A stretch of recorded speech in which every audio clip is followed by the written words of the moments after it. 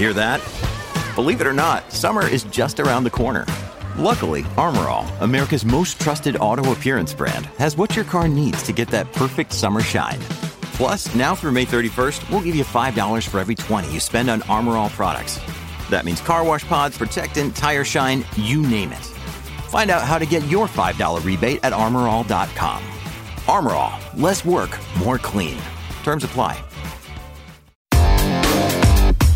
Big stories, big guests, the big picture. Afternoons with Rob Breckenridge. Weekdays 1230 to 3, 770 CHQR. Well, today seems like a significant day as far as NAFTA is concerned, but exactly how is not clear. Maybe this is a step in the right direction toward getting a new NAFTA deal and resolving all of these issues, or perhaps the U.S. and Mexico have gone off on their own, and that this is bad news for Canada.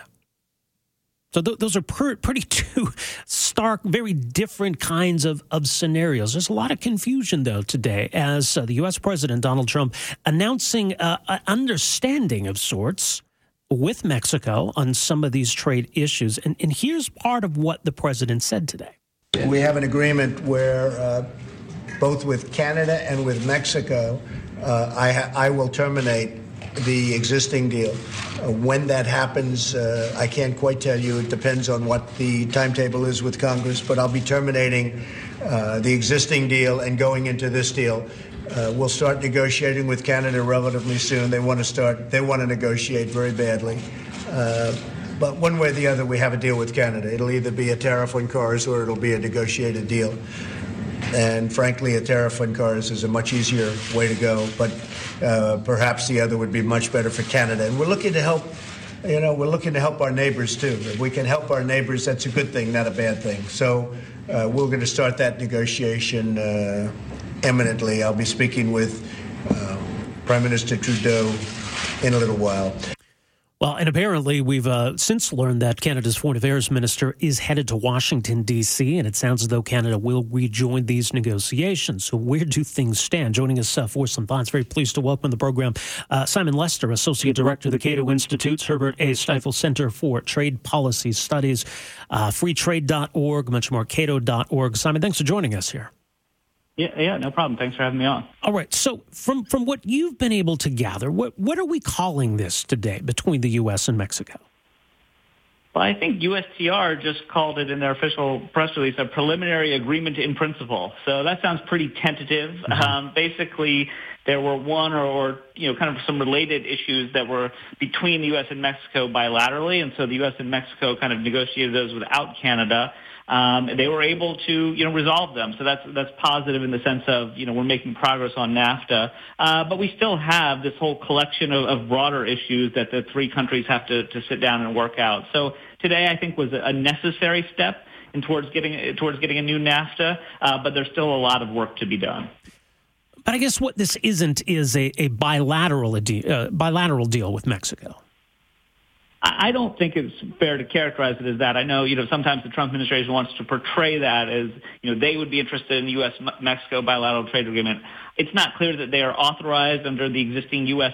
Trade Promotion Authority statute to negotiate a bilateral deal. I think politically, Congress, most members of Congress would object to that. So I don't think it's realistic to think, there's going to be a U.S.-Mexico bilateral trade agreement and Canada will be left out. No, you've got these three countries, and in each, the U.S. and Canada and U.S. and Mexico have bilateral issues between them. So in the broader context of NAFTA, sometimes they talk just, two of those three countries. And I think that's all that's going on here. Now, there is always the bluster and the spin, maybe from President Trump or people in the Trump administration trying to present it a little differently. But no, this is not sort of an alternative to NAFTA. It was, let's pick out some of the U.S.-Mexico bilateral issues that had to be resolved, sit down, get those done, and then go back to the broader, trilateral issues. What are some of those issues, then, that needed to be ironed out? Well, you've got things like whether there should be a sunset clause in there, that is, whether the agreement should expire automatically after a certain period of time unless the countries affirmatively agree to renew it. There's the famous Canadian dairy restrictions, where the U.S. has been pushing Canada to open a little bit more. There's issues of government procurement and how open each country's procurement process should be to companies from their trading partners. Those are three big ones. Some of them, there are additional ones, and some of them get pretty technical. I mean, and then there's sort of basic updating NAFTA. NAFTA is 25 years old. Do we need new intellectual property provisions? Do we need e-commerce provisions? There are a range of issues. I would say there are 10 or 15 kind of major issues that still need to be worked out if we're going to get a signed NAFTA that all three countries can agree to. Right. There still seems to be a consensus, I think, in Washington. There certainly is in Canada that NAFTA is needed. That if it's a new and improved deal, well, fine. But that we still need this free trade zone here, don't we? I think that's the consensus. The issue is, well, the Trump administration may not be part of that consensus, and they are, the executive branch of the U.S. government. Mm-hmm. So their views are important. They may disagree. They may be willing to go along with the consensus if they get other things they want. But you can imagine that, if we didn't have, if there were no NAFTA right now, the Trump administration wouldn't be pushing for it. They're kind of stuck with it because it exists and it's part of U.S. law. So you're just dealing with this, significant force that just isn't part of the consensus and really wouldn't mind if NAFTA just disappeared. But they also recognize that there are, that most people in both countries do want it. And so there's only so much they can do, but clearly they've been trying to, sort of chip away at it a bit. And the things that the U.S. and Mexico are working on today, I think, take some of the free trade out of NAFTA. But there is a consensus to keep it, and I think it probably will stay in some form. But there could be aspects of it that are a little weaker than what we have now. Right. Now, I mean, this is kind of a political and a legal question, but how much can the president do on his own? How much of this has to go through Congress? It's a great question, and legal analysts have been debating it. I think we just don't have a lot of certainty in the law because we haven't had the courts weigh in on this. So, for example, can the president withdraw from NAFTA without Congress having a say? Well, my instinct is no, because this law was NAFTA was adopted into U.S. law through a statute and passed by Congress, and so in order to undo this statute, you would have to have Congress weigh in. So I think the answer there is no, but what if President Trump tried? What if he just sent a withdrawal notice to Canada and Mexico? What would Congress do? Could somebody challenge this in the courts? What would the courts say? That's all, not very clear. So that's the broader issue of withdrawing from NAFTA. There's sort of narrower points of, well, what if President Trump just used the provisions in NAFTA that let him proclaim lower tariffs to implement NAFTA? And what if he just proclaimed that the tariffs would now be higher? What would happen? Who could challenge that? Nobody ever anticipated these questions because the president of the United States has traditionally been more free trade oriented than Congress. Now we have a president who may use the discretion given to him in trade agreements to take things in the other direction, and there's just not a lot of experience with it. We don't know how it would play out. So that's why there's so much uncertainty, because we have a different kind of president than we've ever had, and we just don't have the experience with somebody acting this way to know how it would play out in terms of politics and law in practice. Right. So the politics and the law, there's the legal withdrawal clause, but when Trump today talks about terminating NAFTA, maybe that's political. It means that he's going to change it. He's going to rename it even, as he implied. So talking about termination doesn't necessarily mean termination. That's right. Again, as always with President Trump, he says things, and then, all of us commentators try to parse what he meant by that. Well, what does he mean by termination? Could mean different things. I think there has been clarification from the administration that he's not going to withdraw from this NAFTA, at least at this point, not going to withdraw from this NAFTA and present the new NAFTA as the only choice.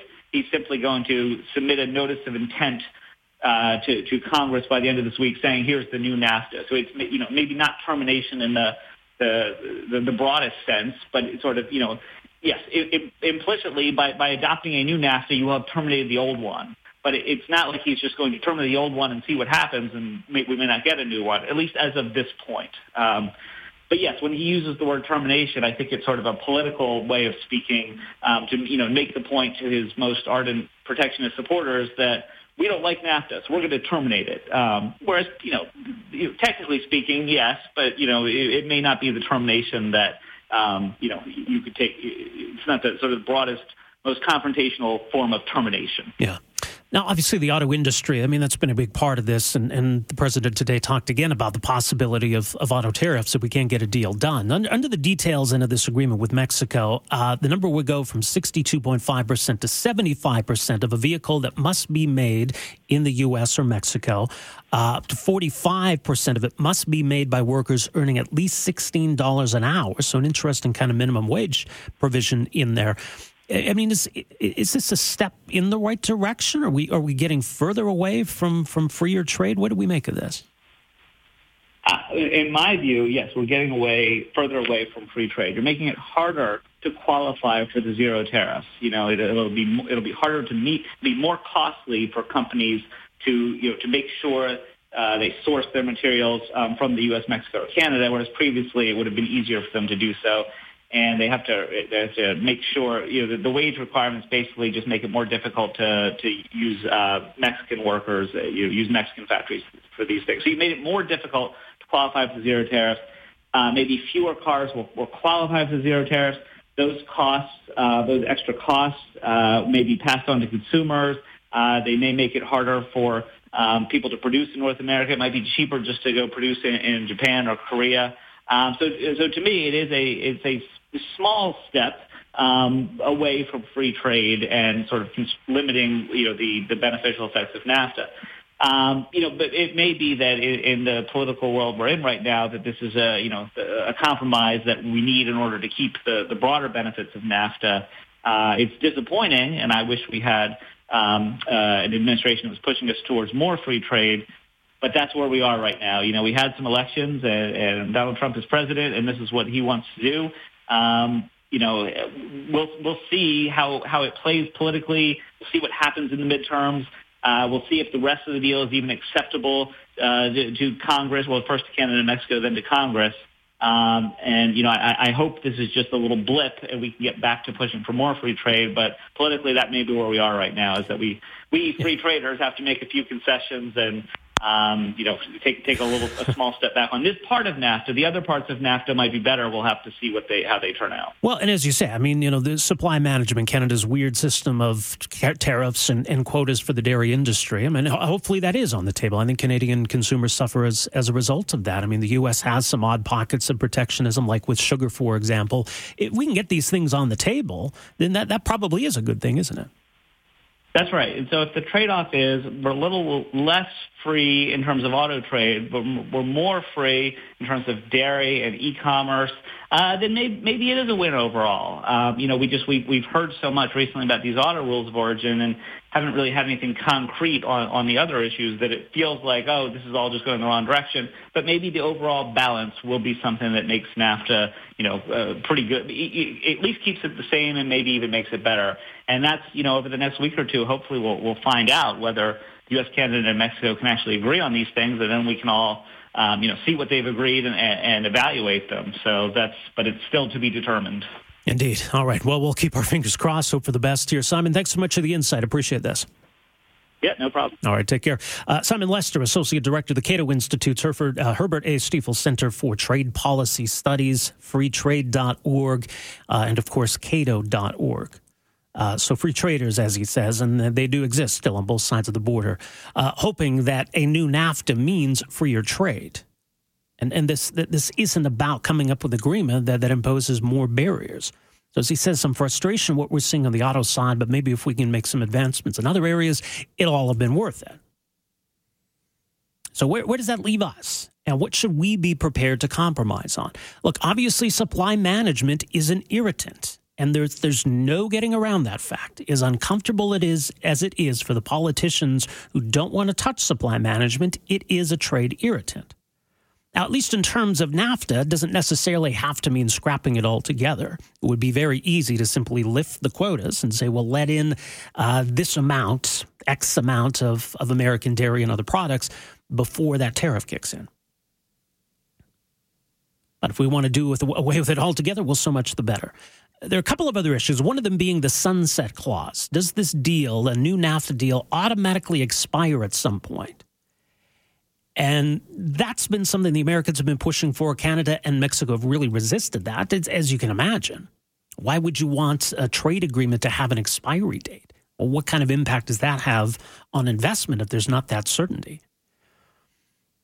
So under this proposed arrangement with Mexico, it would be a 16-year period, and there would be mandatory reviews every 6 years. At each review, then, the countries would have an opportunity to extend the deal another 16 years as it is or renegotiate it. Now, there's another potentially tricky issue, and it gets awfully technical, but it's what's known as Chapter 19 of NAFTA, which is the review and dispute settlement in anti-dumping and countervailing duty matters. You know, trade agreements need to have some kind of dispute mechanism. If the two parties disagree on something, if a Canadian company says, the U.S. isn't playing by the rules, they're not living up to their obligations, or vice versa, or there's some kind of difference of opinion, we need a settlement mechanism.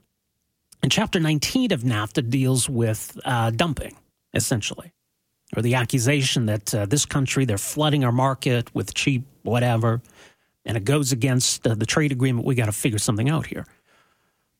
So the U.S. wants some of those provisions to be watered down. Essentially, Canada, at least so far, and Mexico too, have really resisted that. So those seem to be the three big irritants. Well, four, I guess, if you include auto. So auto, supply management, Chapter 19, and the sunset clause. How does Canada feel about some of what's been agreed to today? Are we prepared to sign on to that? And are we prepared to compromise on supply management? 974-8255 is our number, 974-TALK. So the timing here is very interesting, obviously, as the Conservative Party of Canada deals with some very dramatic internal politics, much of it surrounding the issue of supply management. Again, an issue that, a few years ago was something that policy wonks talked about. Now, all of a sudden, with NAFTA maybe being in jeopardy, a lot of Canadians are waking up to this.